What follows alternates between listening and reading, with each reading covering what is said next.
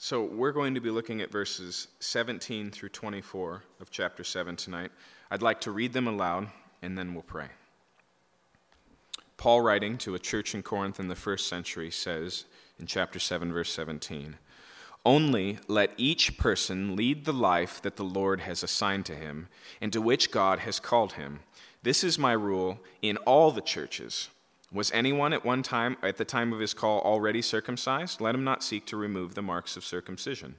Was anyone at the time of his call uncircumcised? Let him not seek circumcision. For neither circumcision counts for anything, nor uncircumcision, but keeping the commandments of God. Each one should remain in the condition in which he was called. Were you a slave when called? Do not be concerned about it. But if you can gain your freedom, avail yourself to the opportunity. For he who was called in the Lord as a slave is a freedman of the Lord. Likewise, he who was free when called is a slave of Christ. You were bought with a price. Do not become slaves of men. So, brothers, in whatever condition each was called, there let him remain with God." Let's pray.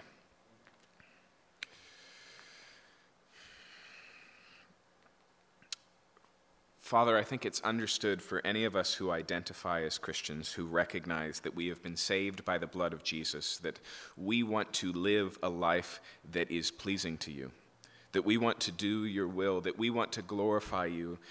And we look around at our life, and sometimes there's a lot of frustration there. We feel trapped. We feel like the distance to accomplish that is so far away. And so I pray, Lord, for a recalibration of expectation tonight, that we would not make the mistake of the Corinthian church of grafting in so much of our culture around us that we can't see the radicalness of the gospel. And on the other hand, ironically, that we would be comfortable in the culture we find ourselves in, because that's exactly where God has placed us. We pray this in your name. Amen. Did you catch the repeated refrain? Each time he says it, he brings out a slightly different nuance. The reason he says it 3 times is not just to drill it into our heads, but to shape it out more broadly. But nonetheless, the principle is pretty simply stated all 3 times. We can see it in verse 17. "Only let each person lead the life the Lord has assigned to him and to which God has called him." Then it's repeated in verse 20. "Each one should remain in the condition which he was called." And then finally in verse 24, "So, brothers, in whatever condition each was called, there let him remain with God." It would be hard to miss the principle tonight. But Paul illustrates it here and repeats it because it's a lot harder to apply it, to really get it, to press it into our hearts and live as if these things were so, than it is just to be able to, write it at the end of a test, than to be able just to regurgitate it when requested. But ultimately, what he says here is that God has plans for your life, and they're not over their plans, and they're not with those people plans, and they're not miles apart from where you start plans. If anything, what Paul wants us to recognize is when we became Christians, the Christian life begins right there, not somewhere else. Now, that's more important than it sounds. Here's the thing. Paul points this principle in 3 different areas, and it's broad enough. I had a hard time personally thinking of another area. Like he sets up the section so well, you may be able to think of other areas that this principle would also apply, but these 3 are big enough that it covers a good deal of ground. Okay, the first one, remember the passage that we're reading here, he's already applied this principle to human relationships.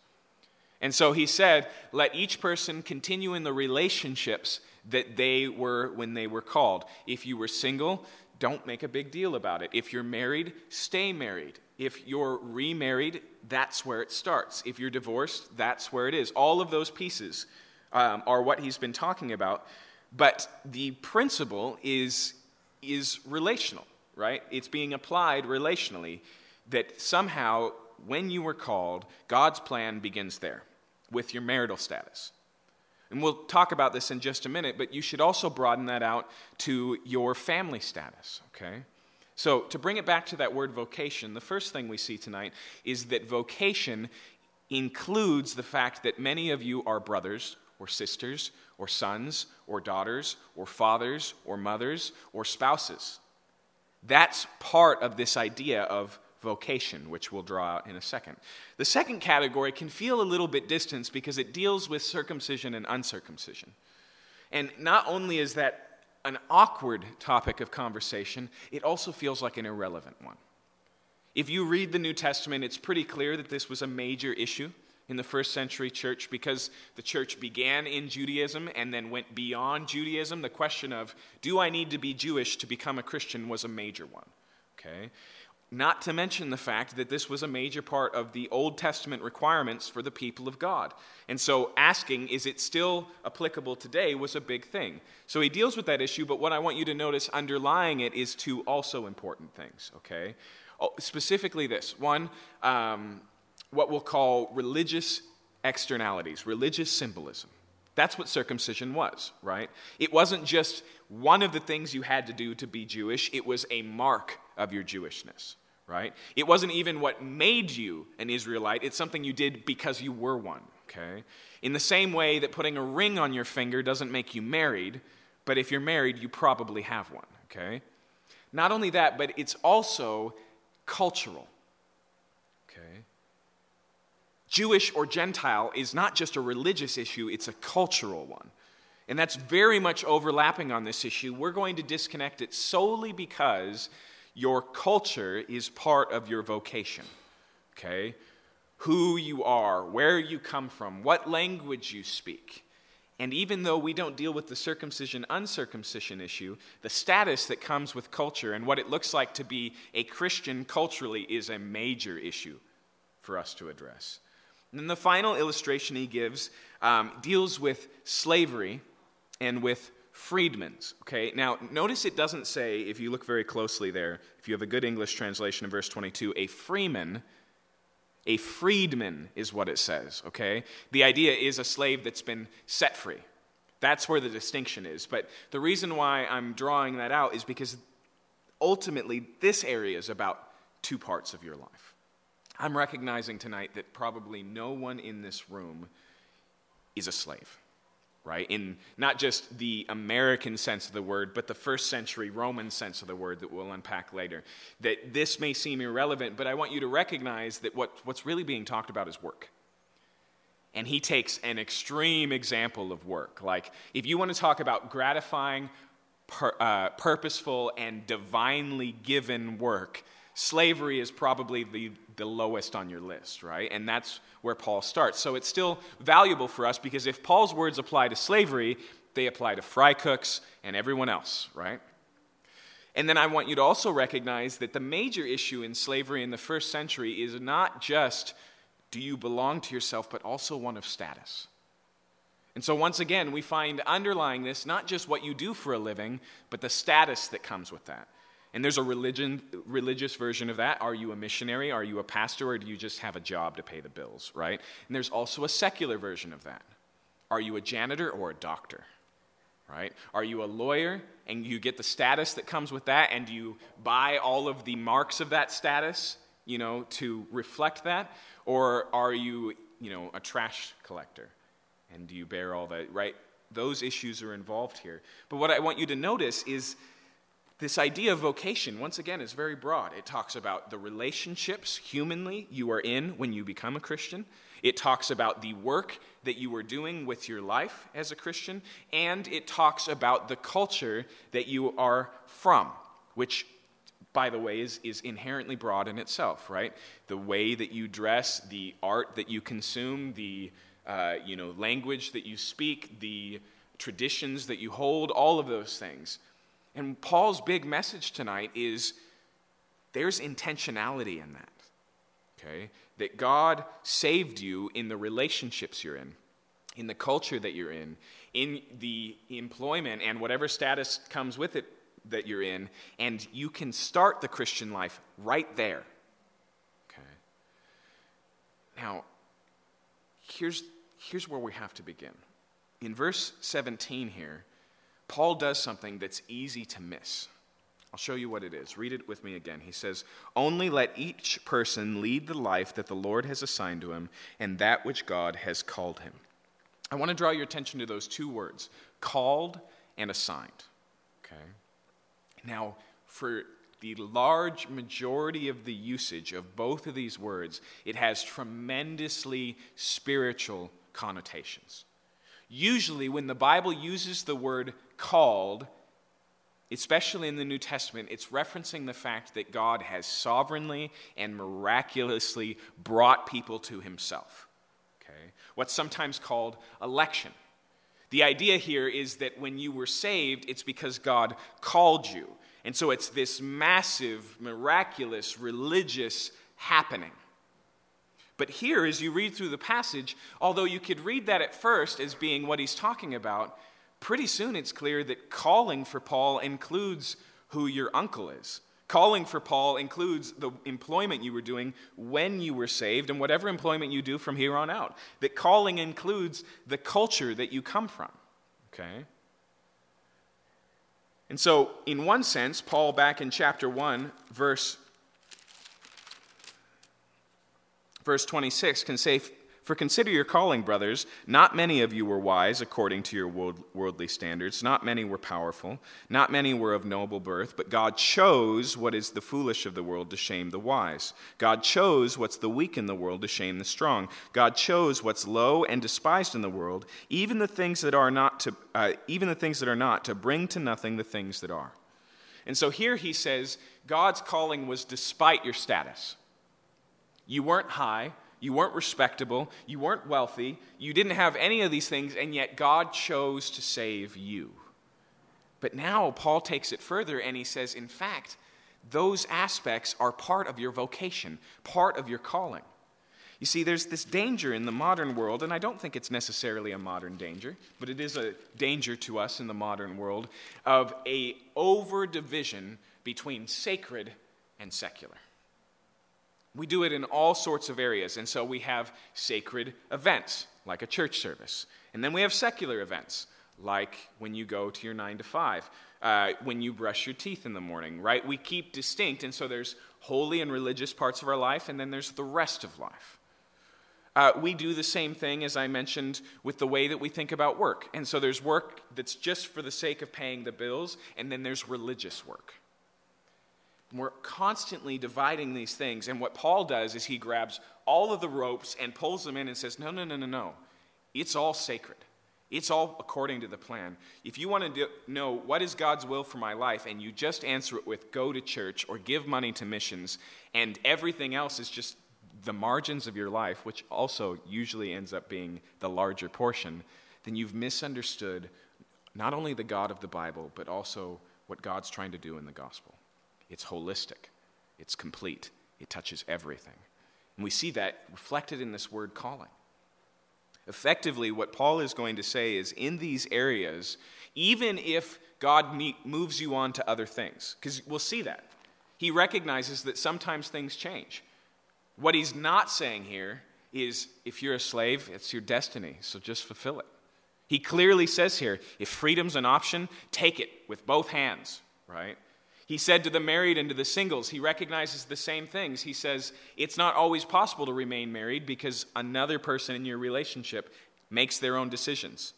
And so he deals with those. He says if you're single right now, you should consider that, but it's okay if you get married, right? So there's options for change. What I want to emphasize tonight is not your permanent calling, but your starting calling, okay? Not the fact that your vocation in these senses or your work should remain the same the rest of your life, but that work being used for God happens now with this job right here, in these relationships, with this family, with this spouse. That's where it begins, even if it will take you somewhere else. The second word he uses is also interesting in verse 17. It's translated as assigned. Sometimes it's translated distributed. Now, what's interesting is in Romans chapter 12, Paul uses this word specifically, and what he says is that God has distributed to each Christian spiritual gifts, and then he lists them. So there's teaching and exhortation, there's gifts of mercy, there's speaking in tongues and doing miracles and healings. There's a variety of ways that God has miraculously equipped his church to do ministry. Here he takes that same word and he says, I'm also talking about the job you have. I'm also talking about the family you have. I'm also talking about the culture you come from. He uses that same word for distribution and says, God's involved here too. He has a plan right here. Now, one of the reasons why it's so difficult for us to get this is because conversion, in fact, let's just stop and make an aside. When we're asking ourselves, what does it look like to please God? When we're talking about doing God's will, you have to begin with the fact that these people are already saved, right? If you forget that tonight and you think, okay, the way I go about pleasing God is right in front of me, you're missing the major portion of the Bible that says, no, actually, if you want to know what pleases God, it's not you. It's Jesus.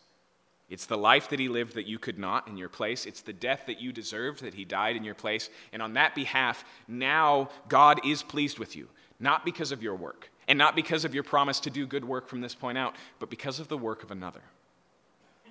That has to be understood first, okay? You cannot understand your calling that God has for you until you understand that he called you in Jesus Christ, took care of it. That's where it begins. But once it's there, here's the reason why this goes sideways so quickly. It's because oftentimes we see radical change and even lines in the sand in the ministry of Jesus that look very different than what I'm going to talk about tonight. It doesn't sound like remain where you are.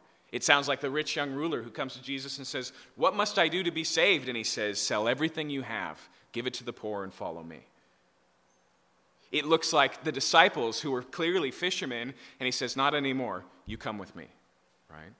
That reality is there. But the problem is we miss the places where that's missing. I'll give you an example. Jesus, in one occasion, heals a man who's so demonically possessed that the problem of his life takes a couple of sentences to tell. This is a guy who lives in a cemetery, is constantly cutting himself. Nobody can go around him because he's so dangerous. Anytime they've tried to chain him up for his safety and for others, he's broken the chains like the Hulk. This reality is going on. And what happens is Jesus so drastically changes this guy's life that people come out and they find this man of tremendous reputation, right? The crypt dweller, that guy, sitting in his right mind just listening to Jesus talk. They're so disturbed by this transformation, they ask Jesus to leave the county. They just say, hey, just will you please leave? What happens next, though, is so interesting. Because this man whose life has been so drastically changed by the only one who had the power and the compassion to change him, says to Jesus, wherever you go, I want to go there. And Jesus says no. And what he says is so interesting. He doesn't say, no, go get a seminary degree first, right? He doesn't say, I'm going to send you out to this tribe of people on the other side of the earth. He doesn't say any of those things. He says, go home. Go back to your family.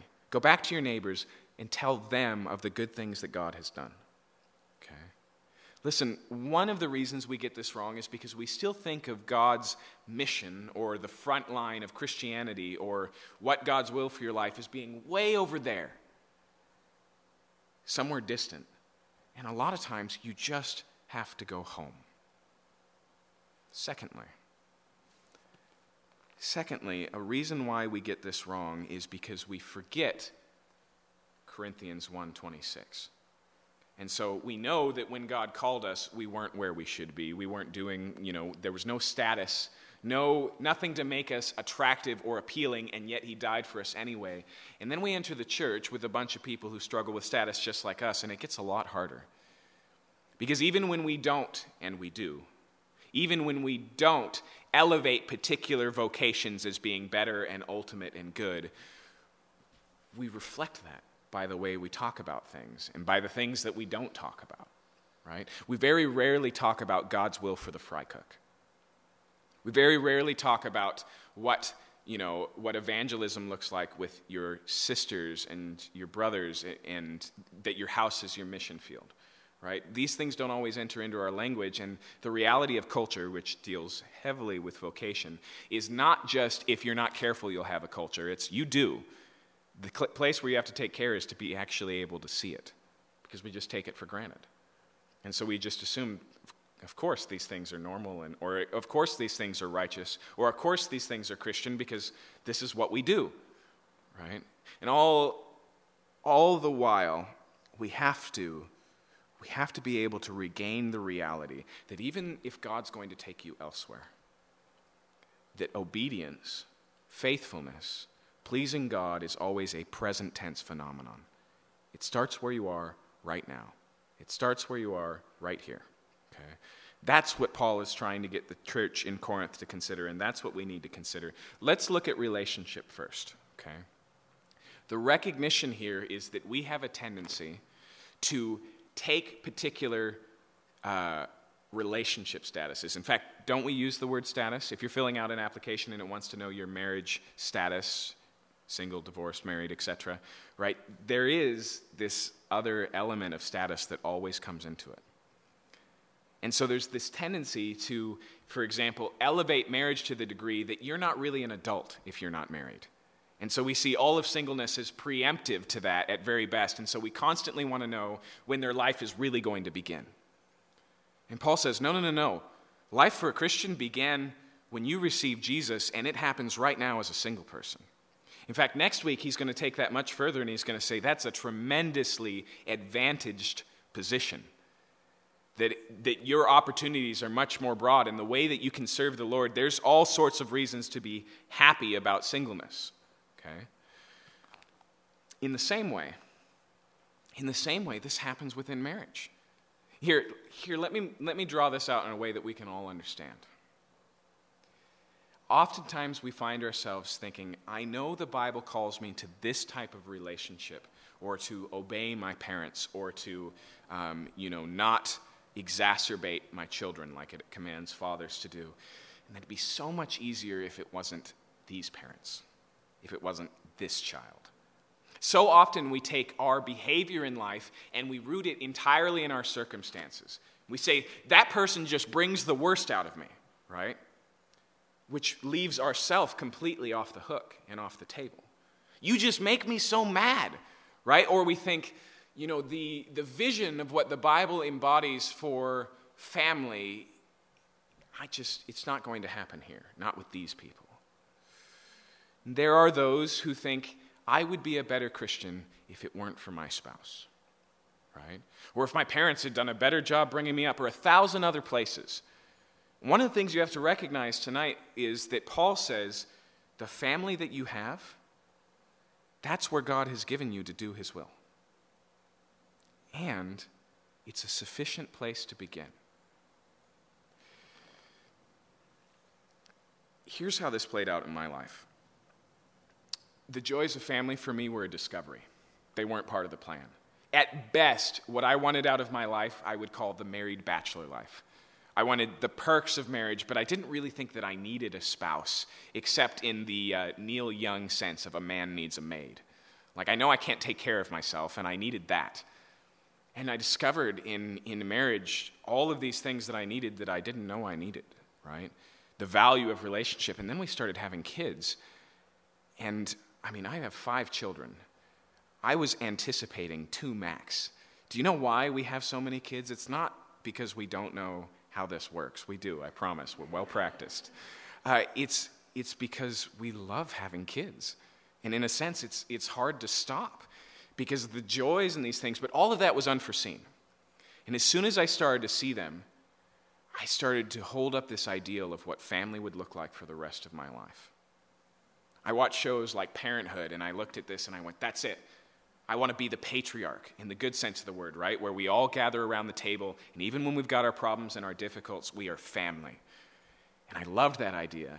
And then I looked at my own family, my relationship with my sisters and with my parents, which, by the way, is not their fault, is very much my own problem. And I saw all the distance in that, and I was like, I guess I just have to wait until my kids grow up. I started to think to myself, well, that's a great ideal, but it's never going to happen here. And so I aspired to verbally this thing and then sat on my butt and took no steps towards it in the reality of my life. Recently, I've become very convicted about that.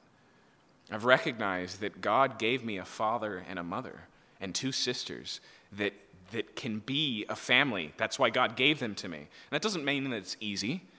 In fact, nothing we're going to read tonight implies easy. When Paul says you can serve God as a slave, he's not saying it's easy, right? It's incredibly difficult. When he meets you where you're at in your work tonight and says, here you can be a witness, here you can do God's will, here you can serve humanity and not just yourself. For some of us, the professions seem very difficult to do that in, right? The idolatry and the distractions and the temptations seem to make that very hard. It's hard, but the reality here is that God can use you there and intends to. And it's the same with your family, okay? The family that you have. The relationships that you have, and in a sense, the relationships that you don't have.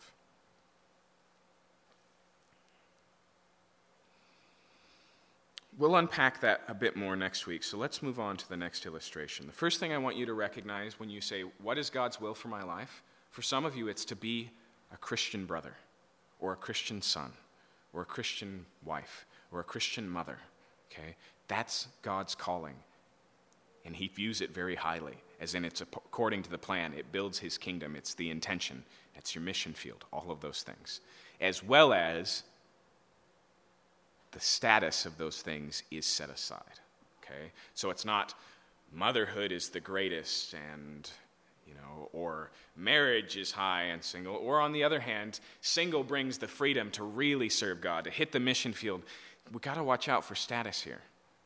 Paul wants us to recognize here that status, when he uses the word to assign here, for me that makes me think of military terms. How are you judged when you're in the army? By how a general would have done his job? No, it's assignment-based, right? How did you do on the mission you were given? You're not going to be judged against the married or the single or those who grew up without a father or those who did. The reality is, here's where God has given you your assignment. Okay? Now, let's look at the second one. Once again, it deals with circumcision. He says in verse 18, was anyone at the time of his call already circumcised? Let him not seek to remove the marks of circumcision. Was anyone at the time of his call uncircumcised? Let him not seek circumcision. Now, you have to recognize how big of a deal this was in the first century.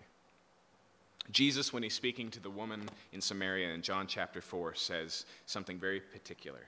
He says, you, Samaritans, worship what you do not know. We Jews worship what we know, for salvation is of or from the Jews. Okay? Jesus was Jewish. The 12 disciples that he chose were Jewish. The 120 that were filled in the Spirit on the day of Pentecost were Jewish. And the entire Christian church was Jewish for the first few years. Then it started to spread beyond the boundaries of Israel. And the difficulties in this transition are so major that the book of Acts spends a lot of time talking about just this issue, the one that we could label circumcision and uncircumcision. The book of Galatians is written specifically to deal with this issue. It comes up over and over again throughout the New Testament. The first church council, where they go, okay, we have to come together and make a decision, is on this issue. Specifically, Gentile believers need to first become Jewish and therefore be circumcised and keep the law of Moses before they can receive a Jewish Messiah. And the answer that the Jerusalem church comes to, the answer that Paul comes to, the answer that's relatively clear when you really make a broad study on what circumcision was and how Jesus fulfilled the law and these types of things, is no. Gentiles come as Gentiles directly to Jesus. And so what he says here is, if you came as a Jew, don't seek to be uncircumcised. And there's a status and a cultural side to this that you should understand, okay? In Corinth, in the first century, because it was Rome, there was a good deal of same-gender nudity that was just a part of life. Bathhouses and, the restrooms, if you've ever gone and seen an archaeological dig, were basically outdoor and no stalls, The Olympics were originally done in the nude, all of these things. And so if you're the Jewish guy, it's going to be known pretty quickly. Okay? Circumcision was not a common thing. It wasn't done for medical reasons. It was very noticeable, and Jews were not necessarily liked in Rome. In fact, the emperor, around this time, kicked all the Jews out of the Roman capital, the city of Rome, because they were troublemakers. And so there were Jews at this time who were trying to adapt to Gentile, specifically Greek culture, who actually came up with surgeries to reverse this or to make it less visible. This is a thing. Okay? On top of that, there were those in the church who were still demanding that Gentiles be circumcised. Okay? And what Paul says is, if you came as a Jew, don't seek to erase the marks of that. If you came as a Gentile, don't seek to add them. And notice what he says. What's his reason? Verse 19, for neither circumcision counts for anything nor uncircumcision, but keeping the commandments of God. What does he say? He says it doesn't mean anything to God. It doesn't bring any value. It doesn't gain you any status or earn you any brownie points with God. He's never going to look at your life and go, boy, you did a lot of good things, but I wish you had been circumcised, right? That's clearly what's going on here. Now, here's where it applies to us. Circumcision, as I mentioned, was not just a way to obey God with all the other ways. It was a symbol of that relationship with God. We, too, have religious symbols. We, too, often invest lots of value and importance and gauge lots of people by external religious symbols. Okay? They're different than circumcision because not a single one of them is prescribed by Scripture in any sense, but they are there. Okay. Now, before I start and talk about the ones in our world, let me just give you one other illustration. When Israel moves into the land that God has promised them, 2.5 of the 12 tribes decide to settle outside of the promised land proper, across the river, in the land there. And so there's this barrier between them, between the 10 tribes and the 2.5 tribes over here.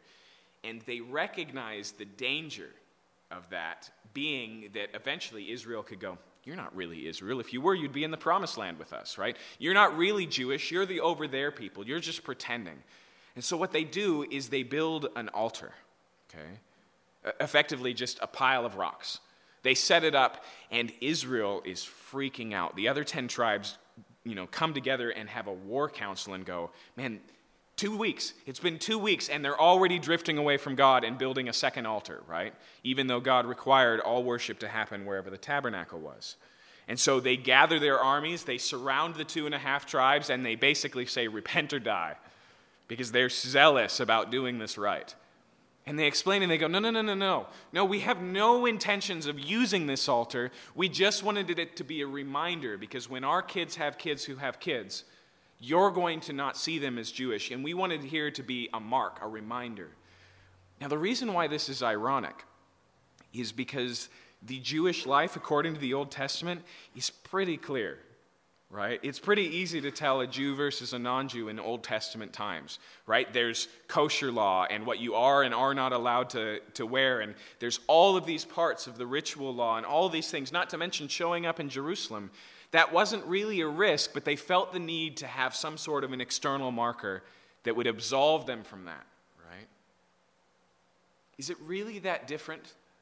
Is it really that different than the crosses we wrap around our neck or our WWJD bracelet?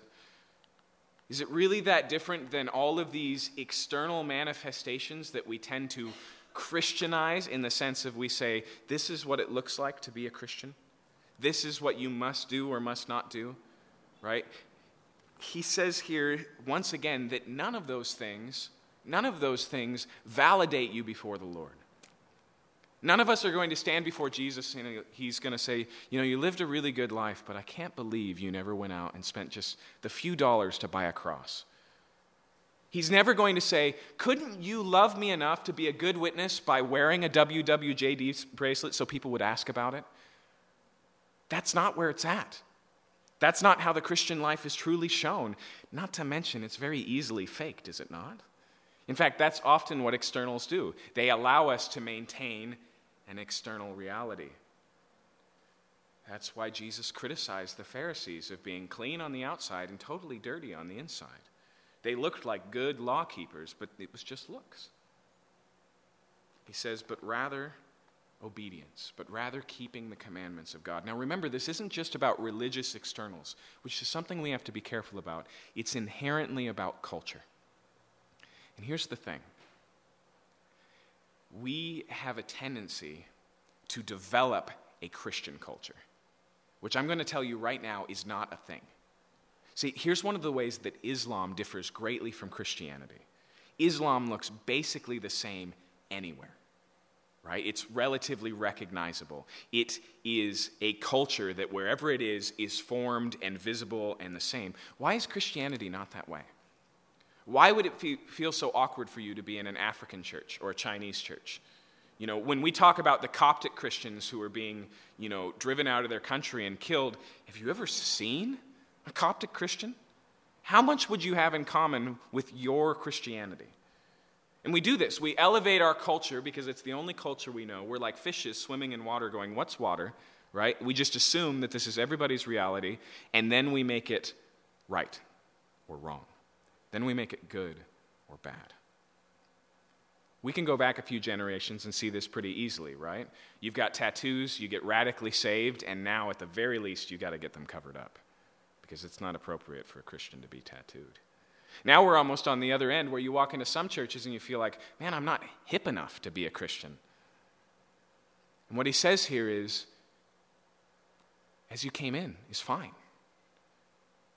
It's the same, listen, it's the same with race and all of the culture that comes with race. When the church started to go out into the world in the great revival that starts with William Carey and started to carry the message of Christianity, they also brought the standards of Western culture. And they had a tendency to overlap the two and basically see Christianity behaving like an Englishman, right? That's not the way that the New Testament sees this going out. The culture differences between the churches that we see across the New Testament are very broad, and the principle here is stay the culture you are. Speak the language you speak. The Quran is only the Quran in the original language. The Bible has always been translated into every language because we recognize it can be enculturated, that it can shift through those things. Okay. Now here's the struggle for us. Very rarely do we say, this is our culture and we like it, be like us. Instead, what we do is we manifest our culture in such a way that it sends that signal anyway. Okay. Anytime I would ask any of you, do you need to do this to be a Christian? Whatever is on the list, for the most part, you're going to say no. But it doesn't change the fact that that's often the signal we send. Now, I want to make a clarification here. Paul, just a few chapters later, is going to say, I'm going to behave in whatever culture I'm trying to reach. I'm going to become like all men so that I might win some. And that is completely appropriate, right? When in Rome, do as the Romans is a Christian principle because Jesus became a Jew. He incarnated to make himself accessible, understandable, right? Christians should translate themselves just like we translate the scriptures to the people we're trying to reach, and that's true. The danger is the opposite expectation, that we exclude those who don't become like us, that we have standards that we require that prove that you're a real Christian or a good Christian or the right kind of Christian, that are merely and completely cultural and external. Okay.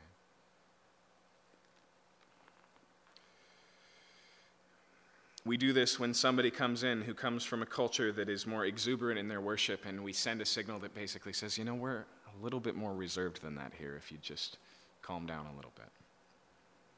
We do it when we make all sorts of unnatural barriers for entry, and it happens on both sides, right? And so we have suit-wearing Christians over here who condemn hipster Christians, and the other happens as well, right? Either of them elevates it and says, no, this is what it looks like. We have to watch out for that. I had a pastor once who was complaining about cool churches, and he just said, why do those pastors have to put on skinny jeans? What are they trying to prove? Why do they have to be fashionable?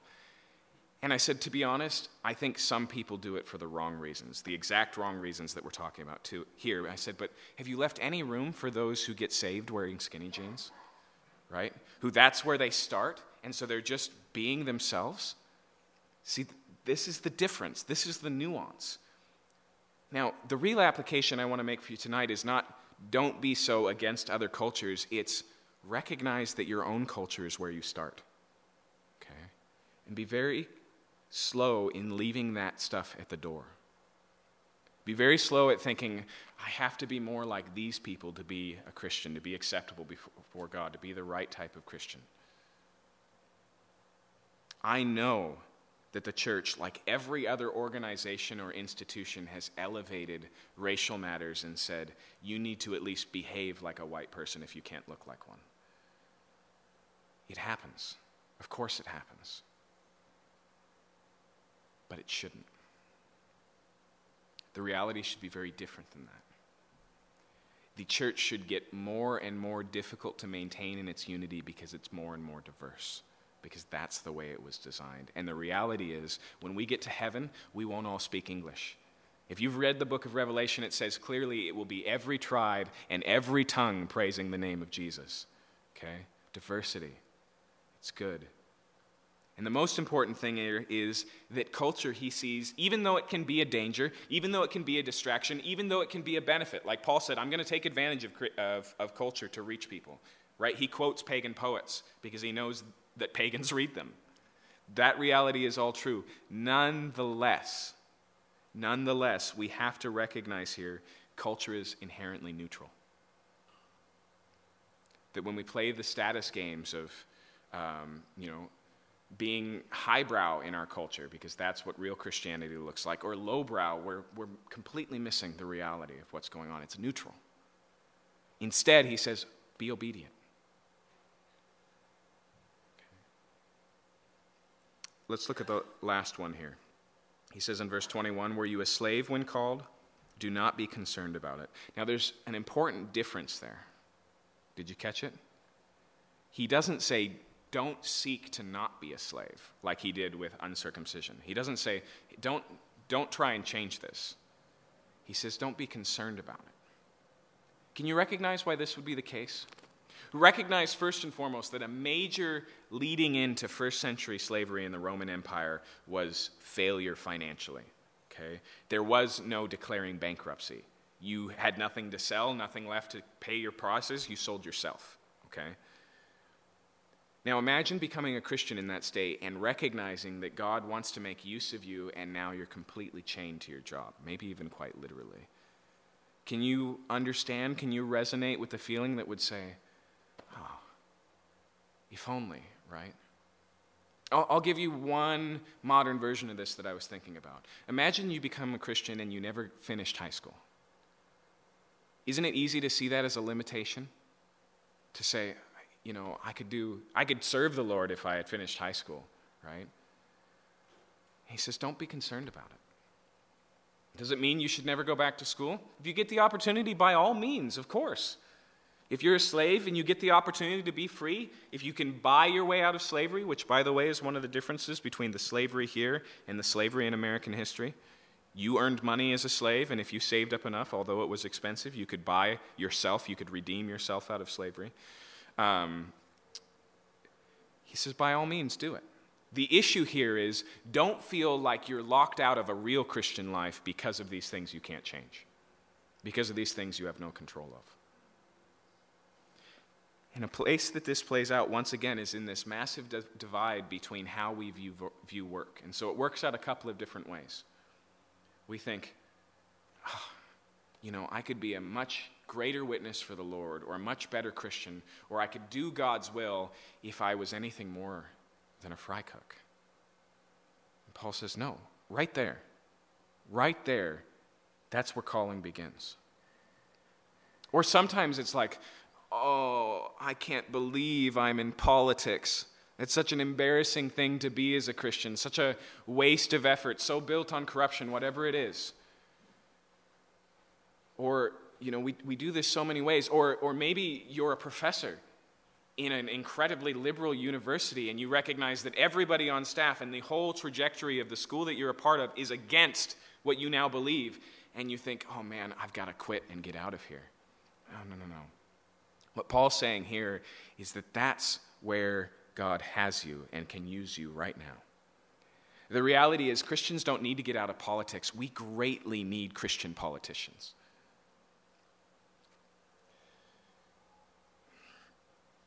Take tax collectors as an example. Okay? In the first century world, they were despised, and they almost by nature took that job so that they could take advantage of people. That was their goal in life.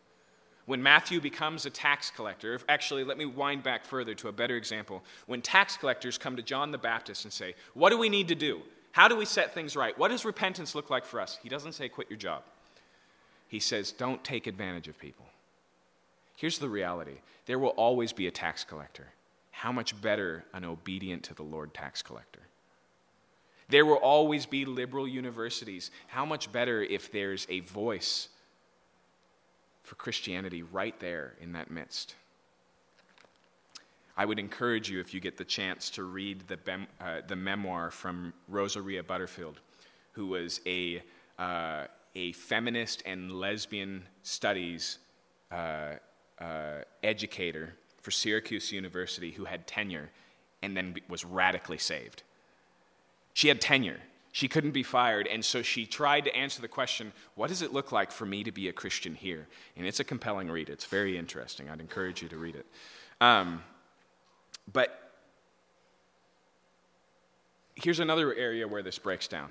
Sometimes there's areas that come with tremendous temptation, right? And so you work in finance, and your whole life and your whole organization has been devoted to the god Mammon, devoted to greed, devoted to these things, and now you recognize you can't devote your life in that way, but the temptations are going to be hardcore. They're going to be super strong, right? It's not, once again, the issue here is you can never quit your job if you're going to be a Christian, or even you're a bad witness or you do. It's the converse of that. It's you can be a Christian here. You can be a witness here. You can honor God here. He can use you here. No matter what your job is, can you really pit it up against slavery as being worse off? Right? Paul's illustration is so helpful here because he says, even the slave can be used by God in the midst of his slavery. This is something that I think is unique about the God of the Bible. He cares about slave masters enough to not leave them without a witness. It's a wild idea. It's almost an offensive idea, isn't it? But that is the gospel message itself, that Christ came to save sinners. You may have the most wicked of spouses, and Paul says, don't be quick to walk away from that. Don't consider divorce as your only option because you're a Christian and you can't be connected to this wicked person. He says, how do you know if you won't save that spouse? Maybe that's exactly what God's plan is. That woman I mentioned in John chapter 4, through her ministry, the entire city of Samaria comes to understand that Jesus is the Messiah. Is she the one you would have picked as your first contact, starting your church in Samaria? Would you have gone, you know what, I really need a woman who has a reputation for looseness and has married a few times and given up on marriage and is just living with a guy? Is that really where you would have started? And where does she go? She doesn't go, oh man, there is no way I can reach these people. They know my story too well. She goes to the men. Men who know that she's loose and probably have taken advantage of it in the past or hope to in the future. And she says, you got to come meet this man. And the whole city responds. We got to be more open to the reality. What I'm telling you is, wherever you were when you got saved and wherever you are today, God can and intends to use you there. And he may move you on tomorrow, but today is today and tomorrow is tomorrow. Now, notice what he says here. Instead of saying, like he did with circumcision, doesn't count for anything. Listen to the different way that he handles the status we have in work. Listen to what he says. He says, for he was called in the Lord as a slave is a freedman of the Lord. Likewise, he who was free when he was called is a slave of Christ. Do you see what he does here? He takes the status realities and he completely flips it around. And he says, there's no room for boasting here because all of us are both this. This is important, okay? This is not a reversal in the sense that, like reverse karma, where the poor are going to become rich in the kingdom and the rich are going to become poor and the high become low and the low become high. This is not that. It's the recognition that the richest person doesn't have enough to redeem themselves, so they might as well be poor. And that the poorest person who has Jesus Christ has tremendous riches. And so here he says the same thing. He says, all of us All of us were slaves in sin, and so have experienced what it's like to be set free of sin. Have no boasting that can say, I'm a man of myself. No, you are captured by these sinful patterns, by your own rebellion. You find yourself like Paul going, the things that I want to do, that's not what I do. And the things that I don't want to do, that's exactly what I practice. We recognize that we're enslaved and that we need help, that we can't be good enough. Not just that we haven't been good enough, that we can't be good enough. And Jesus saves us. And so he says, listen, all of you have been set free. All of you are now slaves. See, because that's the other reality of Christianity, is that Jesus has bought us with a price. He's made us his own. We're no longer our own person, and that's everybody's reality. But when it comes to status, free or slave, the answer for Christians is yes. Rich or poor, the answer for Christians is yes. He deletes this man-made assessment of the good life and the bad life, the high and the low, because as it says in the book of Isaiah, all the mountains are leveled and all the valleys are raised when the king comes. And so it changes the way we view status.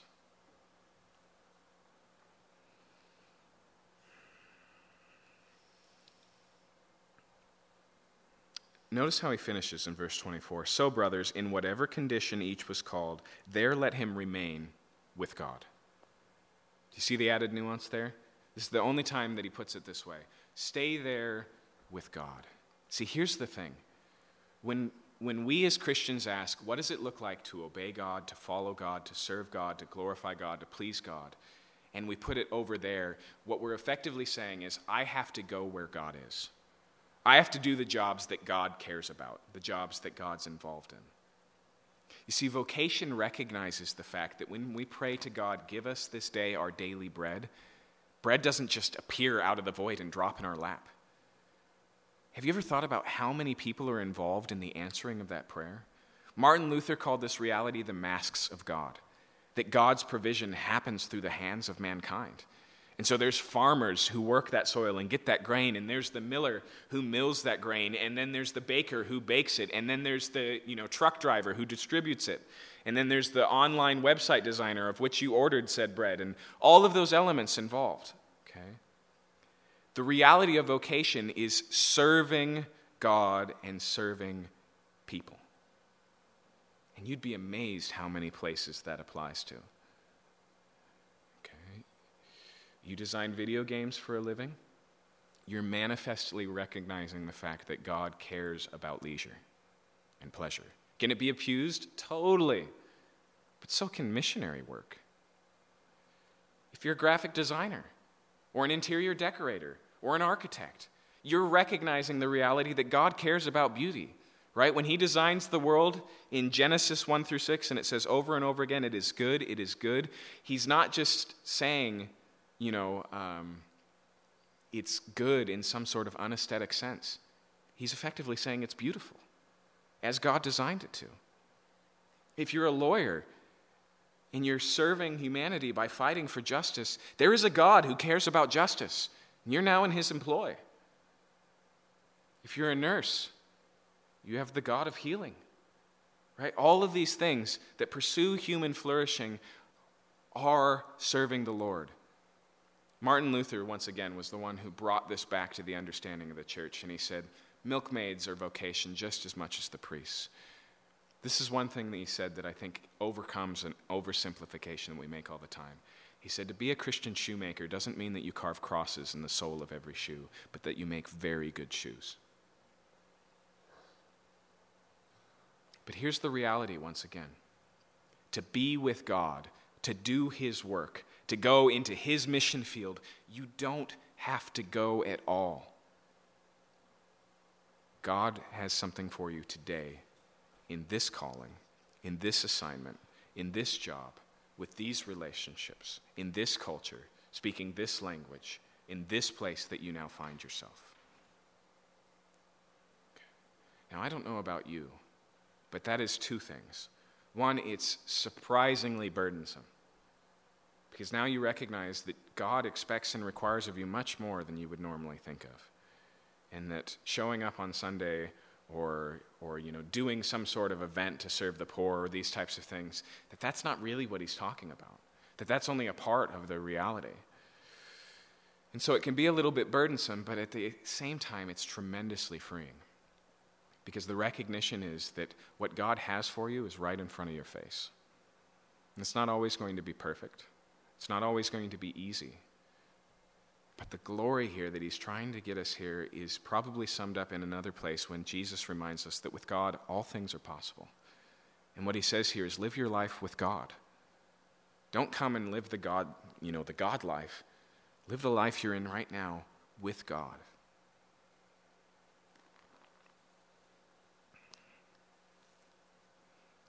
This really shouldn't be surprising to us when we remember what Jesus did when he came. The way that we assess life always comes down to status.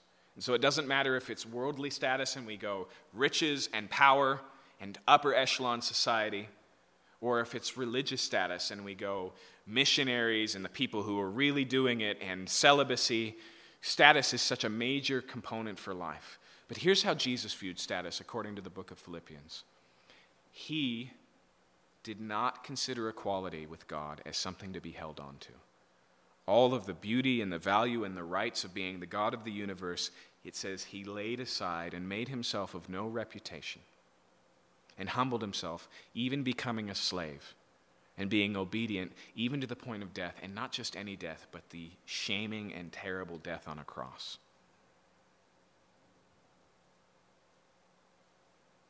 If anything, if you look at Jesus' life and you say, I see that it's the hard life, I see that it's a scary life, and when he says, following me looks like death, I believe him, because that's where he went. Even if you see that, you still recognize the beauty there, don't you? You still recognize that the life that Jesus lived was an incredible destiny. And yet it denies every element of status that we've been told matters. He was poor. He was rejected. He was despised. He was hung with criminals to his left and his right and associated with them. He experienced all of these things, and yet his life was greatly and fully both a manifestation of love for other people and the most glorifying and God-honoring and highest life ever to be lived. One that was so good and so great, it fulfilled all the requirements that God has.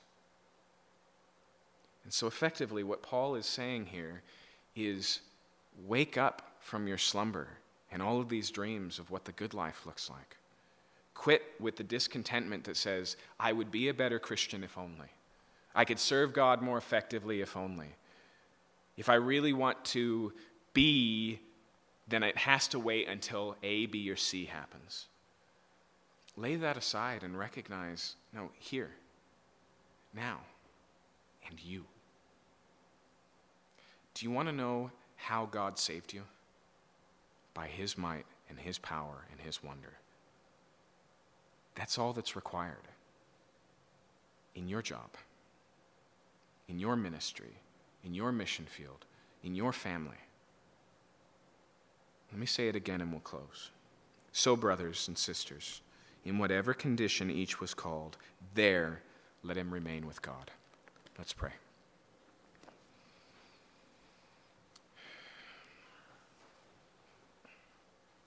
Father, I want to just confess in my own heart the struggles of this passage are real. That I aspire to all of these status marks that have been created by the world, that have been created by religion, that I assess other people by these means, that I judge other people by the presence or the lack of particular external symbols or cultural manifestations. I want to confess that I too often feel like what you're calling as the good life and the life that you're calling us to live, a life glorifying to you, is something that can't happen in these circumstances with these people in this place. I want to ask your forgiveness for the discontentment in my heart and the foolishness that says it's really the world that I'm in that hinders me. And everything would be fine. I'm totally capable with just a better hand being dealt. When in actuality, the God who truly knows, the God who's truly wise, the God who's truly sovereign, and the God who's truly good, all these things that I'm not, says, this is the hand I have for you. These are the works that I've laid before you, now walk in them. And I want to thank you, Lord. I want to thank you that you haven't made the Christian life or the righteous life or the good life so unattainable that anyone in these conditions of the wrong race or the wrong culture or the wrong job or the wrong relationships from the wrong family, from the bad part of town, that you've removed all of those obstacles and said, hey, relax. I'm not asking you to come and find me. I'm not asking you to come where I am and do my work. I'm asking you to let me work in your life, through your life, in your circumstances. I pray that we would really take hold of the reality of vocation, that not only have you called us to yourselves, but you've called us in the circumstances we are in, and that's where the Christian life begins. I pray that we would measure that reality in obedience and not in externals, that we would recognize the status that we feel disqualifies us has another side, and both are true of us. We are completely unworthy and yet fully competent for the ministry you've called us to in you. That we would say with Paul, who is sufficient for these things, and yet we are sufficient in Jesus Christ. And I pray, Lord, that we would lay aside any mark or foolish status to follow in your footsteps. We ask this in your name. Amen.